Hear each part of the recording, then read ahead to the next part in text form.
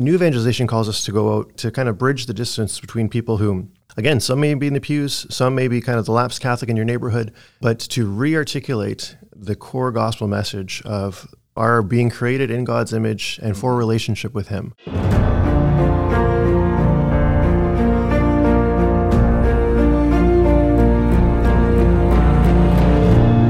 Welcome to the Catholic Theology Show, presented by Ave Maria University. I'm your host, Dr. Michael Dauphiné.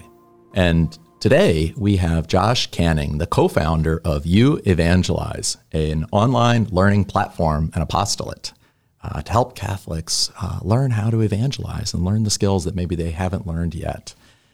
So Josh, welcome to the show. Thank you for having me. It's a pleasure and a delight to be here. That's awesome. And I just want to begin with a kind of a big question. Is the new evangelization getting old?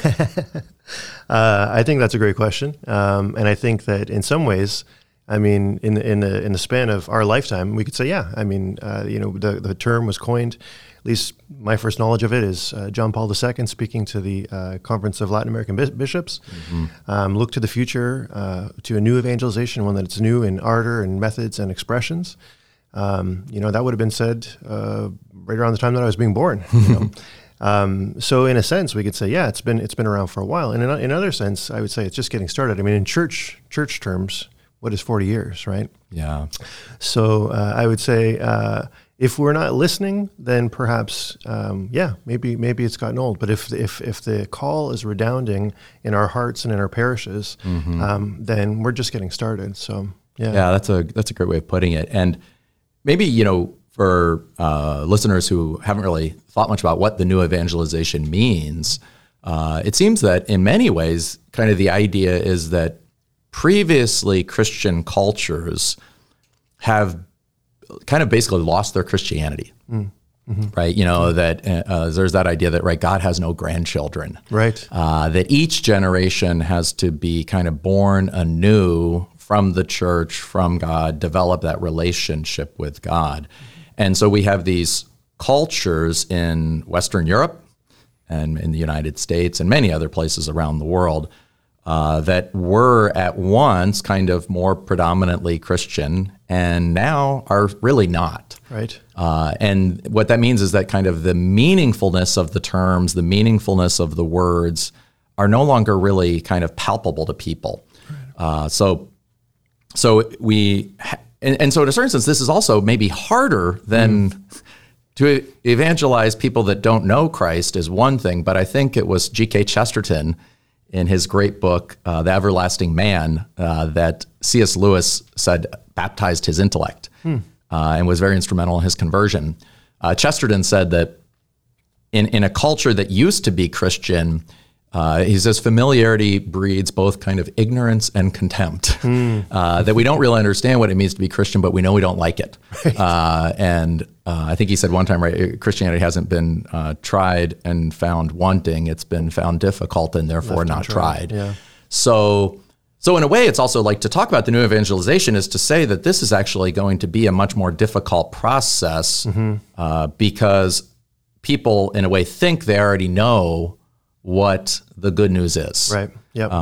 So maybe just what would be ways that you would maybe just explain in kind of simple terms what is the new evangelization and how has it maybe how has it been kind of implemented in some ways by the church? Yeah. So if the old evangelization was the mission ad gentis, the people far off, to the unchristianized lands. Sure. And once we've proclaim the gospel there. Now that's part of Christendom, and then we can move on to the next far off land. Perhaps the new evangelization is a recognition that our own people in the pews perhaps have not fully enjoyed or received and responded to the message of the gospel. So in other words, they're showing up, but there's something missing in the way in which they relate to their Lord in their lives. Wow. So you're actually saying then part of the new evangelization is to evangelize people attending Mass? Yeah. Wow. Yeah, my friend Michael Dobb, my co-founder at YouEvangelize.org, he says that the simplest way that he would describe in 5 words, the new evangelization is the re-evangelization of the baptized. And so it's a Wow, recognition that, like, I think if we were to sequester Catholics coming out of Mass on Sunday and even just kind of quiz them on their own about, how would you say like a person gets saved, like how do we merit eternal life, these kinds of things, you might get answers all across the board. If you were to ask them, do you as a baptized Christian have a duty and a privilege to proclaim Christ to other peoples, you might get answers again all across the board, because I think that Catholic Church is big, and we have all kinds of different ideas amongst Catholics. And if we're honest, we're probably not the best catechized group, and as we go down deeper, it's like maybe we're not even not only not well catechized, we might not well evangelized, and we may have missed kind of key things, even though we grew up in the faith. Wow. I was raised Catholic. I had a sort of period of wandering away in my late teens. Came back in a profound way within college, went into work in the church full-time in campus ministry. Yeah. And even as a full-time campus minister, I had still not heard myself that it was incumbent upon every believer to share the gospel with others. That wasn't even really a focus of our ministry. Like, in a way, you could say it kind of was. Like, maybe I should distinguish between ordinary evangelization and new evangelization, the way that Pope Benedict did, right? So the church always evangelizes as she brings the sacraments to people in her preaching and her proclaiming of the gospel, at Mass. So it's there if you're kind of looking for it. If you show up and come, you might see the core gospel message in even the stained glass windows of the church. Like, it's there and it's being proposed. But a new evangelization calls us to go out a little bit even more, like to kind of bridge the distance between people who, again, some may be in the pews, some may be kind of the lapsed Catholic in your neighborhood, but to re-articulate the core gospel message of, our being created in God's image and for relationship with Him. That relationship being wounded by sin from our first parents and in the way that we sin. And the reality that there was no human way to bridge the gap between us and God. God respected the fact that our offense created that separation, and an offense against a all good God could not be mended by human beings alone, right? It required God to send His only Son to pay a price for our sins. That we're told in the New Testament that we were ransomed for a price, to open up the possibility of renewed relationship, and even deeper relationship than Adam and Eve would have had, and that every person, they don't have to do anything dramatic to earn that gift. They just have to decide to receive it.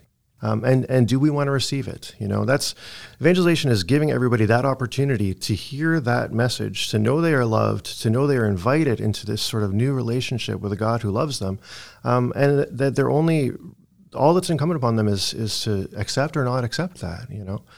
Well, that's so beautifully put, and it's such a hopeful, reality that we have in our faith, right? That we were, created to be children of God, that we had that relationship wounded, Christ restored it through His death and resurrection, and that we can now receive it, right? And not only become kind of children of God in the external sense, but become intimately known and loved and delighted in, right, by our Father. Yeah. That seems, it's funny what you can imagine, in a way, a world that we live in many ways, in which we've lost that truth, and we feel very alone, separated, sometimes lost, often down, right? All these different elements, because we don't have that sense of that kind of intimate relationship, with God.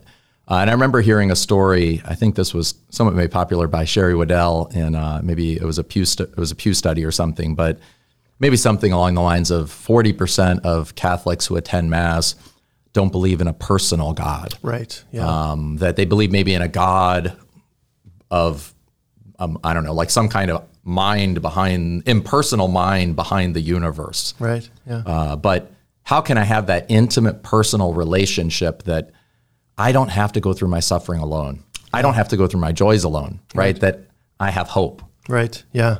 Yeah. And I think it's funny, but like, we really have to spend time to sort of drill down to what, like, we might even believe in a God that loves humanity, but do I believe in a God who loves me? Wow. Like, do I believe in a God that forgives people's sins, or do I believe in a God who forgives my sins? Yeah. And it's funny, but like, we can let some of the messages we hear, even growing up as Catholics, kind of fade into the background a little bit, and not kind of fully grasp the impact that has on our own lives. Yeah, I was thinking about that too, that there's a powerful story where Thomas More, who's one of our great saints and martyrs of the church, and as he was in prison in the Tower, awaiting death under King Henry VIII for his fidelity to the Bishop of Rome as the head of the church on earth. Anyway, among a lot of other things that he writes about, he meditates on the sadness of Christ, Christ's being there before in the garden before his thing. But one of the things he says that it struck me as so powerful is he says, the first person that I need to pray for is myself. Mm-hmm. Like, I need to pray for my own deeper conversion. And this is Thomas More, who's done the heroic thing and is awaiting his death. But he's saying, I need to pray for my own deeper conversion. And I feel like, I just think that's so powerful. And I feel like in the same way when, yes, I want to pray for others, but I remember I'm the first one that needs to convert more deeply. Right. And in a way, when we think about evangelization, I do think there's an aspect that the first person I need to evangelize is myself. Right. Right? Because I haven't, I don't know, I haven't fully embraced the fact that God is my Father. It's why, like, when I pray the Our Father, just as though I say, give us this day our daily bread and forgive us our trespasses, there's also a certain sense when I say, right, Our Father who art in heaven, hallowed be your name. It's like I'm asking for bread every day, I'm also reaffirming that God is truly my Father. So when I try to take over my life and say as though I'm the father of my life, or I want my name to be known or my will to be done, every time I pray the Our Father, I'm kind of re-evangelizing myself and saying, no, like I've tried that. It didn't work. Yeah. Lord, you take over. Yeah. And then let me live according to your will. Right. So may your will be done on earth as it is in heaven. As it's being done in you, may it also be done in me. Mm-hmm. Yeah. And I think in some ways, so I just think that's a really powerful idea. Yeah. Right. That first we evangelize ourselves. First we call ourselves to a deeper life of faith. And then I think it makes it maybe a little bit easier to kind of share that with others because we're kind of just like other people, which means we struggle to find meaning and hope, and we struggle to live well, and we struggle with temptations and these different elements. Right. Yeah. We can't give what we don't have. And, I think of Our Lady, bearing Christ to the world, like literally, and it's like, she literally bore him in her womb and was able to reveal him to the world. We need to bear Christ in our hearts, definitely, if we want to be fruitful in evangelization. Yeah. We can't just kind of know the facts and have the sort of background knowledge. We need to be intimately loving the Lord day by day. Some of the good news, though, is, the reality is it's hard. I mean, there's times where we think, I could pray better. I could be more committed to mental prayer. I could be more committed to daily mass, and I'm still growing and I'm work in progress.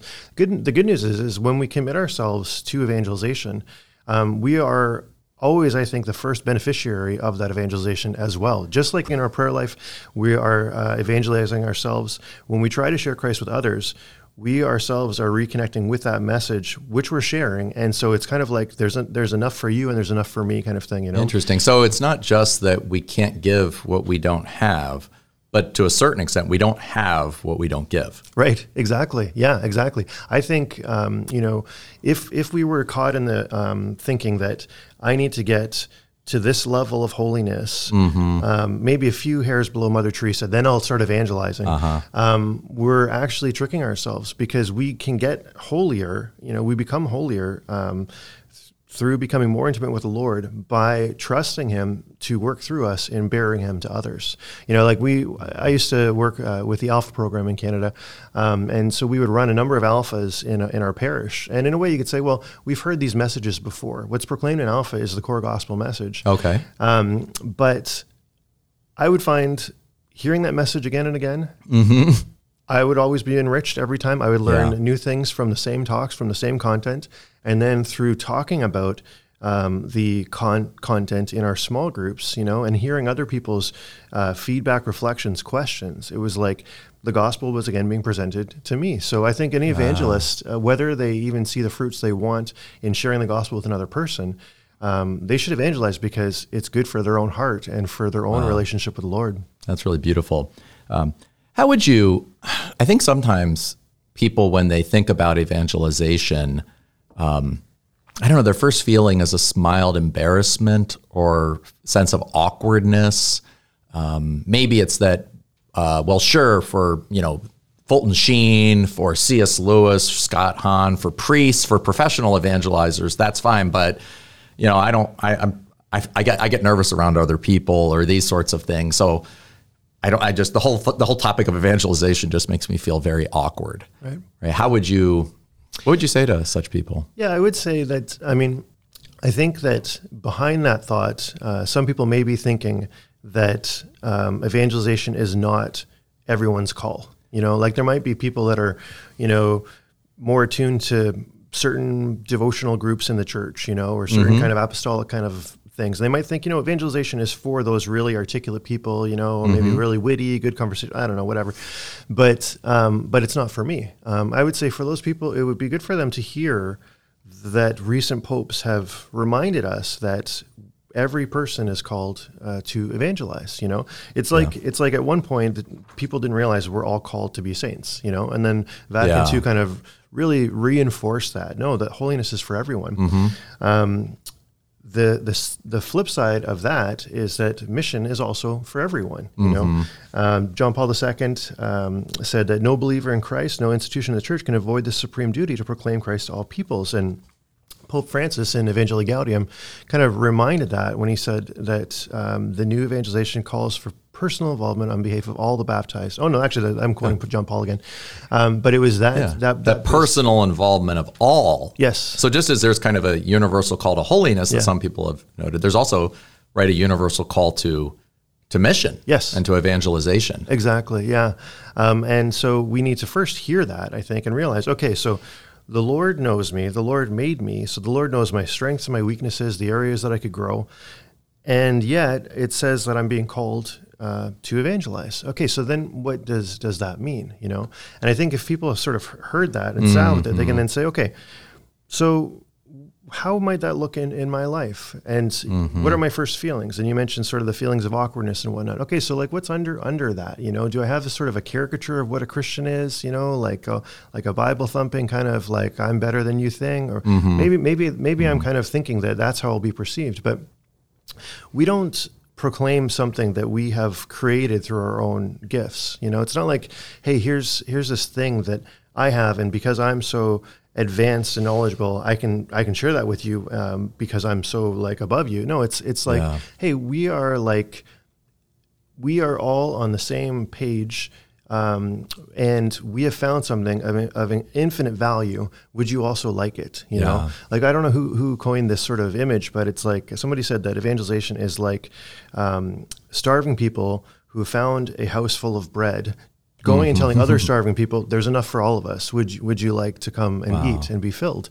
That's the kind of position. So I think we can just remind ourselves of that and realize, like people may or may not misinterpret that, but what if they accept it? Like, isn't that worth even the possible embarrassment or, they might think that I think I'm better than them and I don't, but isn't that worth a possible kind of awkwardness if they would receive the pearl of great price? Yeah. It's interesting. It reminds me of C.S. Lewis in Mere Christianity when he describes faith.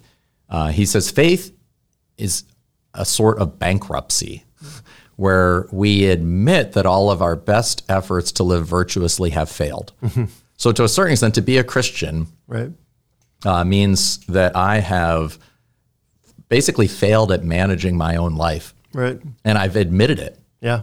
I've said, I've admitted that I need a manager of my life because my life at times has gotten beyond my ability. Right. And that's really when I say, God is that great manager, and he had to kind of become my father. Right.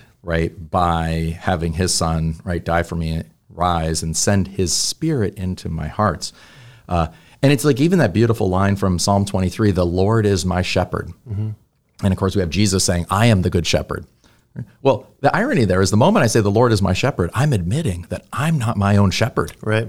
And when I hear Jesus is the good shepherd, I'm saying I'm not. So I think, again, if we really remember that, then it's to become a Christian and to share that with others is to say like, oh, you too? Yeah. Oh, you too have found life harder than you thought, Yeah. or you too have felt overwhelmed, or, you too. And then realizing, though, that it doesn't stop there, right? Yeah, but it becomes a great adventure, Right. right? That our life becomes filled with meaning and purpose. And there's this great adventure of kind of knowing that, Teresa Lisieux has that idea that at the end of time, we're going to stand before God with empty hands, as she puts it, that, we kind of are freed to act and to do things because we kind of know that it's almost not only can we not give what we don't have what we don't give, we can't give what we have anyway. It's all kind of God. Right. It really is this beautiful thing that I think frees us to act because we kind of know who wins in the end, right? That God is the victor, Christ is the victor. Yeah. Yeah. And sometimes in evangelization, in kind of like the kind of evangelization that happens just in the conversational kind of context. Yeah. So, just on that theme of recognizing that I don't have it all, right? Yes. I met a man in an airport one time. He was asking what I do, and I talked a little bit about my work with Alpha at the time. And when people hear you work in the church, they're very free to just tell you their basic philosophy. Like, here it is. You know? And he said, like I grew up in the church, don't really go anymore. I believe, try to be a good person. That's all that matters. You know? And you might ask yourself in that moment, like, what would I say to that? And I don't know if the Holy Spirit kind of gave it to me or whatnot, but I said, I hear what you're saying, but for me, my faith aids me in those moments when I know that I want to be a better person and I can't. Wow. What about those moments when it's like I am not the person that I want to be and I need assistance with that, because we all want to be a good person, Yeah. And I said, like, for me, like, that's something that it has brought is assistance and help when I recognize that I'm not the man that I want to be, Wow. Yeah, that is really when Christianity can speak. I think it was the author of that book, Jesus Calling, that said that she was on a retreat one time, and not a Christian at the time, but the person asked her, are there any sins that you can't forgive yourself for? And I think maybe today, when people don't always understand what a sin is, or they think it's external, kind of say, is there anything of which you're ashamed that you can't let go of? And I think when we have that moment, right, that's in a way when the gospel begins to speak. Right. Yeah. So, when someone sees like our solidarity with them in weakness, then there's a long pause afterwards, and then our conversation really opened up in an interesting way. I wouldn't say that man accepted the gospel in the moment, but it was kind of funny because he said, you should talk to my daughter. He was like, I'm not interested, but you should talk to my daughter. So it's funny. He saw the value of faith and he wanted it for his family members, but he was still kind of closed off. And I get a passing conversation in an airport, who knows what the Lord does with that, but we present ourselves with our openness and our willingness to be vulnerable and our willingness to prod in a gentle way and go deeper. Okay. And I think the Lord does beautiful things with that. And sometimes you're kind of amazed and you're sitting there 2 hours later and the Lord has done a lot. So, yeah.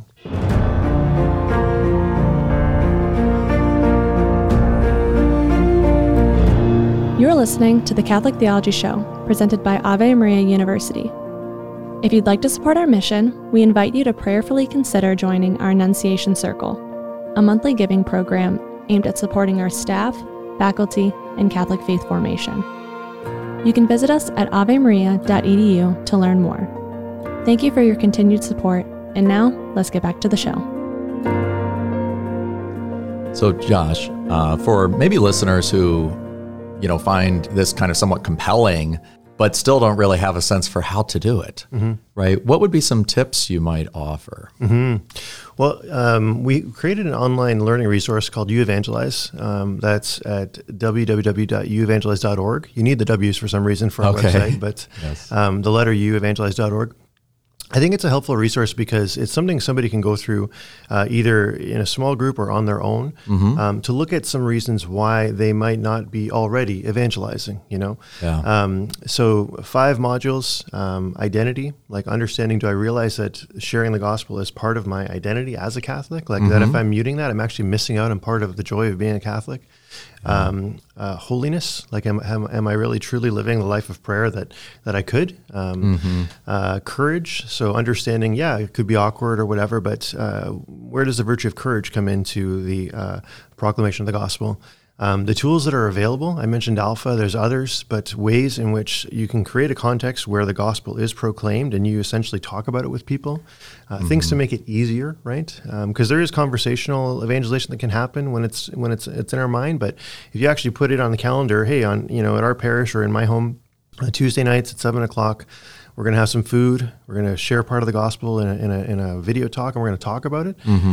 When it's there, it's like, well, then it's happening, like it's got to happen. So that can be very helpful. And then perseverance, how do we kind of continue, even though we might feel like, oh, I fumbled this or whatever, and my reaction is I want to kind of withdraw and, not engage in this mission again.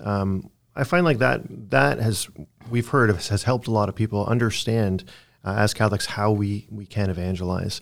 If someone was just to ask me, how can I start? I would say, do that. And then after that, I would say, choose one of the tools and just invite people to engage in that with you. Again, it can be one-on-one. One of the people that went through that resource told us she reconnected with her adult goddaughters and invited them to do an alpha with her. And so this was during the pandemic. So she would do a Zoom alpha. They would have their little snacks at home. Normally with alpha you serve, but they were separated. They would look at this sort of message, who is Jesus? Why did he die? How can I have faith? And then they would talk about it. And that led to a resurgence of faith for all involved. They invited, the goddaughters then invited their parents to take part. And you kind of saw how it kind of went from there. It required her to do a couple of things that were probably difficult. One, reach out and invite, and two, show up once a week and do the work. Now, it's not rocket science. It's not incredibly hard, but it required putting something in the calendar, and that was how she started evangelizing. So it seems one thing is maybe just the willingness to do something is a great theme, and then I like too that idea that. Kind of don't be afraid to make mistakes. Right. I think that really in any sport we're learning, you're going to miss a lot of basketball shots before you begin to make them. Even when you begin to make them, you're going to miss them. Right. Yeah. Right. Whether or not, if you're playing golf, you always try to focus on the next shot. Right. Right. The last shot you have to forget. Yep. So these themes are very, just so powerful because I think a lot of us are so afraid of making mistakes that we just don't do anything. Yeah. And maybe that's such a key theme is just like, welcome to the club. Yeah. Right? We all make mistakes and that's fun. It's kind of like to a certain extent, maybe, see it as either something that goes well or something that we can learn from. Right. Exactly. Yeah. And don't let the perfect become the enemy of the good. Right. Sure. And I think another challenge too is probably your average Catholic parish, you haven't really seen it modeled a lot like an evangelization activity. So it really feels like stepping out because I've never participated in one and I've never led one. So you might ask yourself again, am I really equipped for this? Because you haven't seen other regular people doing it, and that's one of the challenges I think for the new evangelization is to create cultures of regular Catholics evangelizing in parishes and in our homes and seeing what it looks like and seeing how it's done and talking about it and seeing, other people are afraid too. Other people felt dumb in this context too. So that means I'm not completely, sticking my neck out. This is actually what it looks like. We need to build up those sort of cultures of evangelization. And I've heard it said we need to create in our churches a safe place for people to fail, learn about themselves. Yeah. And when we do that, then we can start firing on all cylinders and it won't be such a strange kind of far off concept. Sure. Well, how would you, address, it kind of reminds me a little bit of, you can have maybe formal programs from time to time. You can have like parish-based programs or just, hey, I was thinking of going through this online program or reading this book. Would you want to read this book together with me? And we could get together once a week and have coffee and talk about it. Yeah. So I think these are different ways.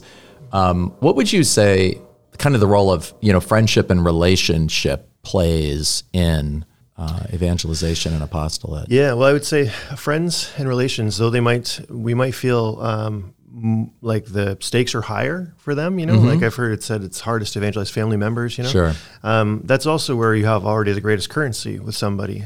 You have the greatest trust. And so if someone comes away from this podcast saying, who's my mission field? Who should I reach out to? I would start there. That would be the kind of the low-hanging fruit, even though it might feel the most daunting. Think about your family members. Think about your friends. Think about those who who maybe you grew up with and they were very involved in church and have kind of gone away from that, I would say think about inviting those people, and then just think about other people who the Lord has placed in your life, coworkers, colleagues, neighbors. That would be the first people I would say is worthwhile to reach out to, and don't assume for them their response. It might be very difficult because we might say, I know my son or daughter or cousin or whatever, they left the church. I have a sense of the reasons why. So I'm going to say they're not interested. Don't decide for them. Mm-hmm. Let them decide. Because the reality is, I can say this as a former lapsed Catholic, Mm-hmm. you don't know what's going on. And there are moments where people will reconsider, and where questions creep up in their own lives of what... Gosh, is this really all there is? Is there more to life than this? Mm-hmm. And we should allow them and God to make the decision, not us decide for them. They're not interested. We extend the invitation. They can say no, and that's fine.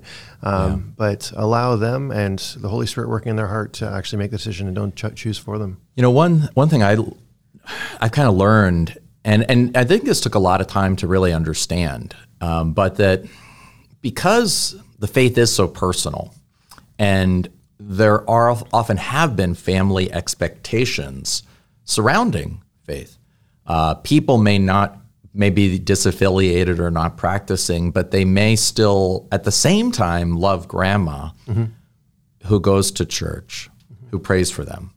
And they also feel at the same time mildly kind of guilty or a little bit ashamed that they are not making, maybe grandma or, so it's just complex. And so one thing I've found helpful is to remember that ideas are important. Truths matter, absolutely.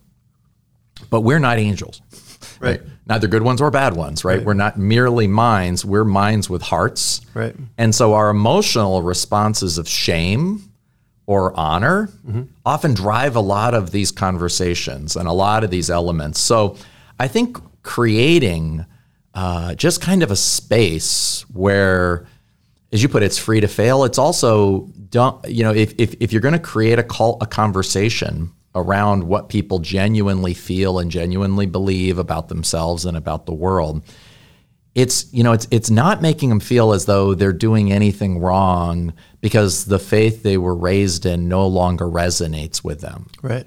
And that it's not like you didn't let us down. Right. If you could speak to adult children, it's like you didn't let us down, or, because I think sometimes when people feel that sense of shame, when they think about religion or they think about Jesus, well, they're not then going to go like, oh, I'm hungry for more. Right. I'm hungry for more awkward feelings. Right. It's more that sense of like, hey, where are you? Right. I'm genuinely interested in coming to know and understand who you are right now. And so creating the space where I can ask questions and then listen. Yeah. As somebody put it one time, we have to take the cotton out of our ears and put it in our mouths. Right. Ask a question and then listen. Yeah. Yeah. And sometimes we'll find that the other person, I remember reading, I think it was, a book that came out from Word on Fire Press, but it described the idea of just kind of planting little like pebble questions or something, asking questions like, hey, what are the best arguments? What are good arguments for the existence of God? Right. Yeah. What's an argument, against the existence of God? And then just letting the other person talk. Often sometimes the other person already has a great understanding of the thing, and you realize, okay, that's not really where I need to go. Right. Or, who is Jesus for you? But then just being quiet. Yep. And if they're emotionally wrestling with certain questions or certain issues, just letting that be, because sometimes I feel like we have to give the emotions space. Yeah, absolutely. First before, and I think sometimes we have to learn. I think maybe when I feel like when I first came to faith, I think I was very intellectual and I just wanted to argue everything, because for me I felt like that was how I came to understand things. Right. But I realized in a certain sense, evangelization is not the same as apologetics. Right. For sometimes that's really important. So I don't know if you'd kind of say a word about that, the difference between apologetics and evangelization. Yeah.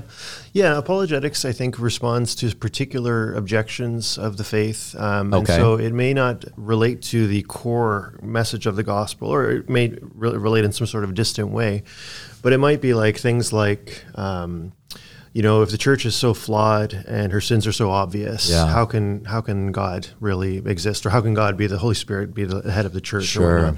And so that's addressing a specific kind of thing that does relate back to God and evangelization. But evangelization is kind of really at the core of us and how we relate to God.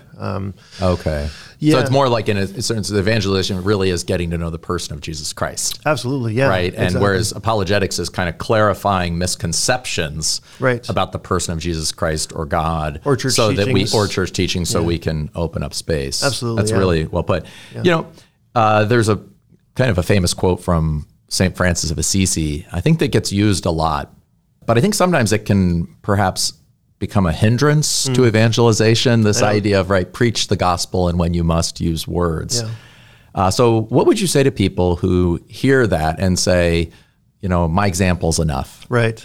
I would say it's a very popular quote in the Catholic Church, and sometimes you even hear Catholics say, we're not like evangelical Protestants. We preach by kind of the way we live our life, and then the whole world will be converted. Well, how's that working out for us? You know what I mean? Like, my gosh. I would say that first and foremost, it can be a cop-out, it can be a sense of we think it's more genteel or kind to just sort of live our life and then let that redound. But I guess I would say a couple things. One, apparently there's no record of St. Francis ever saying that. It's, I guess, someone's way of articulating, the idea of who Francis was. But Peter Herbeck has a booklet out called St. Francis Used Words. It's all the ways that in which he preached about Christ. Wow. I guess he was really a traveling preacher. He was, yeah. Right? And the orders of Friar Mourner were both poor and preachers. Right, yeah. So Yeah. I think we picture him just kind maybe of like when he did preach, he did preach. He even preached to the birds, right? Right. And Yeah. one time, so apparently Right. he did preach to people. Yeah. So it is a tendency, because again, it's more comfortable for us to just live our life and let that speak.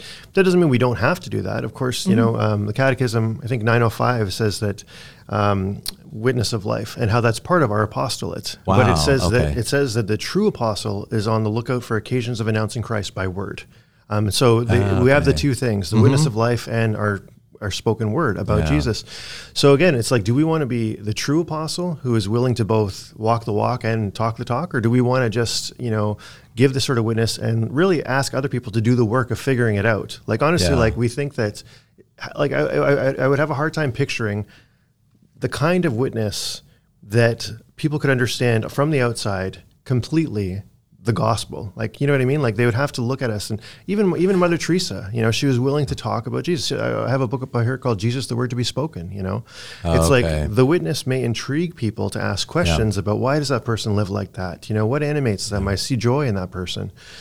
But let's not then say, figure it out, Well, and in part, maybe another way of looking at it is that a lot of our example is actually our words. Right. Yeah. It's the way we talk. It's true. the way we encounter other people. It's the way we talk about ourselves, the way we admit failure, the way we say that, as I'm struggling with an issue, I learn I have to turn it over to God. Yep. You can't see me turn it over to God. Right. Right. But you have to hear me. Yeah. My example is that when I have a situation, right, that I cannot figure out, right, that's when I learn the genuine need to surrender. Absolutely. And to give up the illusion that I can control the world and its outcomes. Right. But that I have to surrender. But that's my example. Yeah. Because I'm not actually solving the problem. I'm just admitting that I can and that I'm putting it in my Father's hands. Right. Yeah. But to do that is, that is a intellectual, volitional, loving act that's in a way a spiritual act. Right. Yeah. So you can't see my spiritual act unless I use words. Right. And I tell you, in a certain sense, there's a little bit of that too, even just with human beings. It's like, yes, it's great to take care of family members. Right. But if we never tell them we love them. Right. If we merely provide a house as a father, but we never give our children hugs. Right. Or, tell them we're proud of them. Yeah. Right. So I feel like maybe it's just kind of our example is never going to be enough. And of course, the other sad thing is that because of we also know that we also struggle with venial sins. We struggle with temptations, right? Pride isn't left because you go to confession. Right. We still struggle with ego, pride, all these different elements. So people are also going to see in me all sorts of right, defects. Yeah, exactly. Kind of. So therefore, I have to use words to share, right, the prayers that we use, the hope we have, and maybe in partly, sometimes just kind of in normal modes of friendship and relationship, that it would be strange to have friendships and relationships with other people that don't at time address our deeper vulnerabilities or our deeper hopes. Yeah, exactly. So I guess to sum up, I would say don't let it be an either or. Like, don't necessarily tear those, because again, who would have the greatest witness of life ever? I mean, our Lord. We're told at the end of the Gospel of John that he said more words that could fill up all the books in the world, basically. Mm-hmm. So let's think of the way in which we talk about Christ as part of our witness. Yeah, even the one of the greatest. I mean, obviously, the greatest act is his gift of life on the cross. Mm-hmm. And even on the cross, we have 7 words, 7 phrases, or his teaching. So we know he forgave them because he said, "Father, forgive them. They know not what they do," from the cross. Right. Yeah. And no, there couldn't be a greater example than Jesus on the cross. Amen. So I think that's really helpful. I wanted to ask you 3 kind of quick questions as we begin to close. And just kind of, you can give quick answers. Okay. And then we can kind of talk a little bit more just in closing about this kind of question of the new evangelization. Mm-hmm. For starters, what's a book you've recently read? Oh, there's a really good book on this. It's called From Christendom to Apostolic Mission. It's put out by the University of St. Mary. Okay. And it really opened my eyes to this topic. I could tell you about a non-evangelization book if you like, but to this topic, it helps me see that a lot of the pastoral challenges we currently see is that most in the church are still thinking and operating as though we are in Christendom, when really we are in or moving into a very post-Christian place. What does that mean, by the way? I don't know. Could you explain what does it mean to say we think we live in Christendom or something for people? Yeah, it would be a situation where we could presume that the majority of people, whether Catholic or Protestant or whatnot, believe and understand a Christian worldview. Whether they fully embrace it or not, it's we would believe certain things that come from that. So many people go to church, or if not most or all. Many people believe in the goodness of the nuclear family. Many people believe in the virtues that Christianity proposes. And if they didn't, they would feel a little bit ashamed because they would know they were kind of out of line or out of the norm, kind of thing. But when you move to a post-Christian place where it's like, well, my values are as good as anybody else's, and who knows, and it's relativism is kind of the norm, then the suppositions under Christendom are not going to make sense.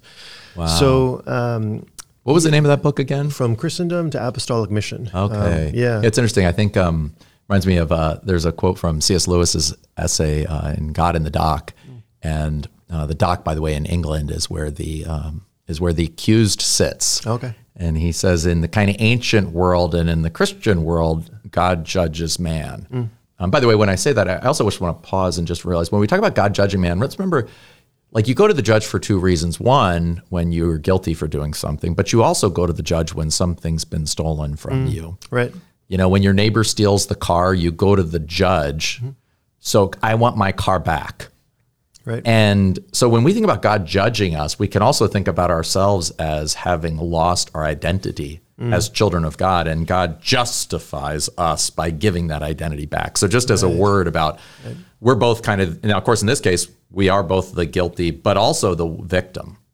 Right. And so, but that idea, he says that in the ancient world or classical world would think about God judging man, whereas in the modern world, we basically judge God. Right. And we kind of say, God, I don't know what you've done with this world, but it doesn't seem like you've done a very good job. Right. Now, of course, there's a bit of a mystery about the suffering of the world, but the irony that we're going to say God didn't do a good enough job trying to save the world, so we will handle it now. Right. I mean, I don't know. It takes a lot of faith to believe that God will eventually restore the world and that his son rose from the dead, and that's the beginning of a new way of eventual new creation. Right. But it takes, in my mind, a lot more faith to believe that we will now be able to fix the world. Right. Just give us one more try. Right. Yeah. So I think that's a bit of a Tower of Babel. Yeah. Thing. So anyway, that's great. So that's a great book, and I appreciate you sharing that. Second, question. What's a daily kind of act or practice you try to do that helps you, enjoy and develop your relationship with God? Yeah. I mean, I try to read the Gospels every day. Wow. I remember hearing Pope Benedict said that if Catholics read the Gospels every day, then that'll usher in the new springtime. And wow. Yeah, and it's so, there at times I think we can, say, oh, well, I hear it at Mass or whatever, but to actually take a few minutes of time and to unpack. It's funny because sometimes I'll read a gospel passage and then the next day I'm kind of still thinking about it and I read it again. And it's like the Lord reveals something completely different from a very short passage, and ask the Lord, how does this relate to my life? And I just find that's kind of a key moment of intimacy to, again, like we were saying earlier, proclaim the gospel to ourselves in an ongoing way, evangelize ourselves so that we have something to give others. And I like that idea when you're saying, you were mentioning before, this idea that we may think that God loves everyone, but he doesn't love me. Right. Jesus forgives all the sinners, but he doesn't forgive me. And in a certain sense, when we read the Gospels, kind of putting ourselves in the scenes, but realizing that like Jesus is speaking to us, and again, not kind of critically judging us. I mean, if he wanted to, that'd be fine, and he could have. Like if he wanted to condemn us, he could have. But he says, I didn't come to condemn the world, but to save the world. Right. And so really seeing his message of mercy, not just applied to others, but to me, I think is a really powerful theme. Yeah.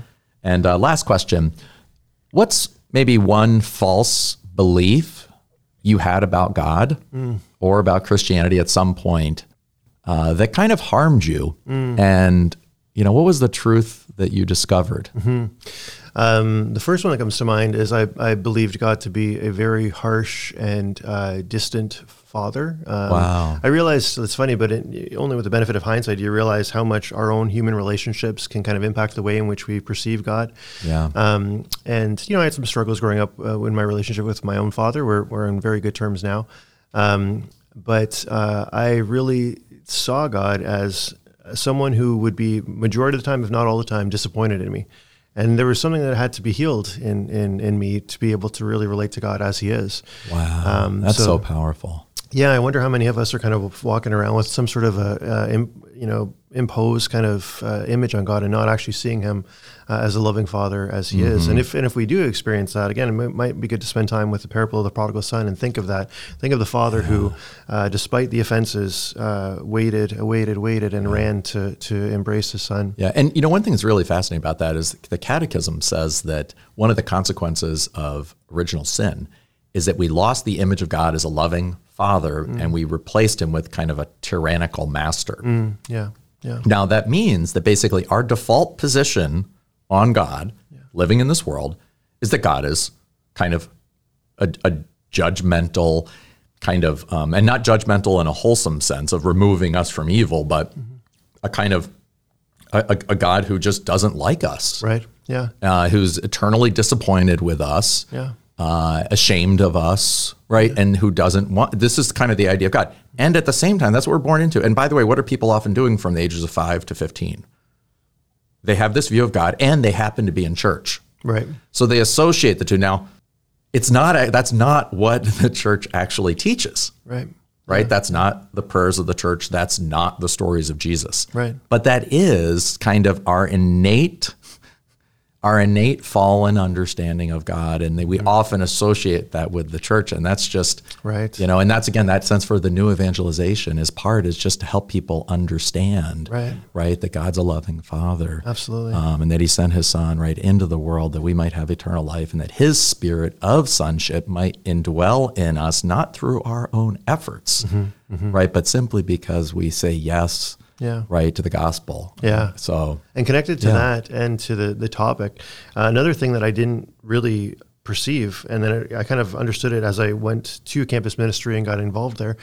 I didn't grow up having the sense that questions were good and invited. Oh, wow. It was kind of like faith is to be received and obeyed and kind of that. I didn't have this sort of experience of dialogue is invited. If you don't understand this teaching, like, let's talk about that. Let's go deeper. And so because of that, I thought that a lot of the church's teachings were simply outdated and not updated, and maybe they just didn't have time to fix them or whatever. Didn't realize how worldly my viewpoint was. But then when I saw, like, no, the Lord gives us freedom and invites our freedom in the way we relate to him, and invites our intellect to try to understand and tackle things. The church became a very different place for me, and I just hope that everybody who might be struggling with a particular church teaching or idea, not see that struggle as something the church rejects, but something that the church invites us to investigate further and discuss. And yeah, that was transformational, I guess, is understanding the church differently that way too. That's so powerful. Well, Josh Canning, thank you so much for being on our show today. And just again, for listeners who might want to learn more about some of the platforms you offer, would you just tell them again how to do that? Yeah, they can go to www.uevangelize.org and the letter uevangelize.org. Our resources are free because we want people to use them. And if you find some benefit there, send us an email and let us know. But check that out, and we hope it helps you in your missionary identity. Great. Thank you so much. Thank you. Good day. It was fun. Thank you so much for joining us for this podcast. If you like this episode, please rate and review it on your favorite podcast app to help others find the show. And if you want to take the next step, please consider joining our Annunciation Circle so we can continue to bring you more free content. We'll see you next time on the Catholic Theology Show.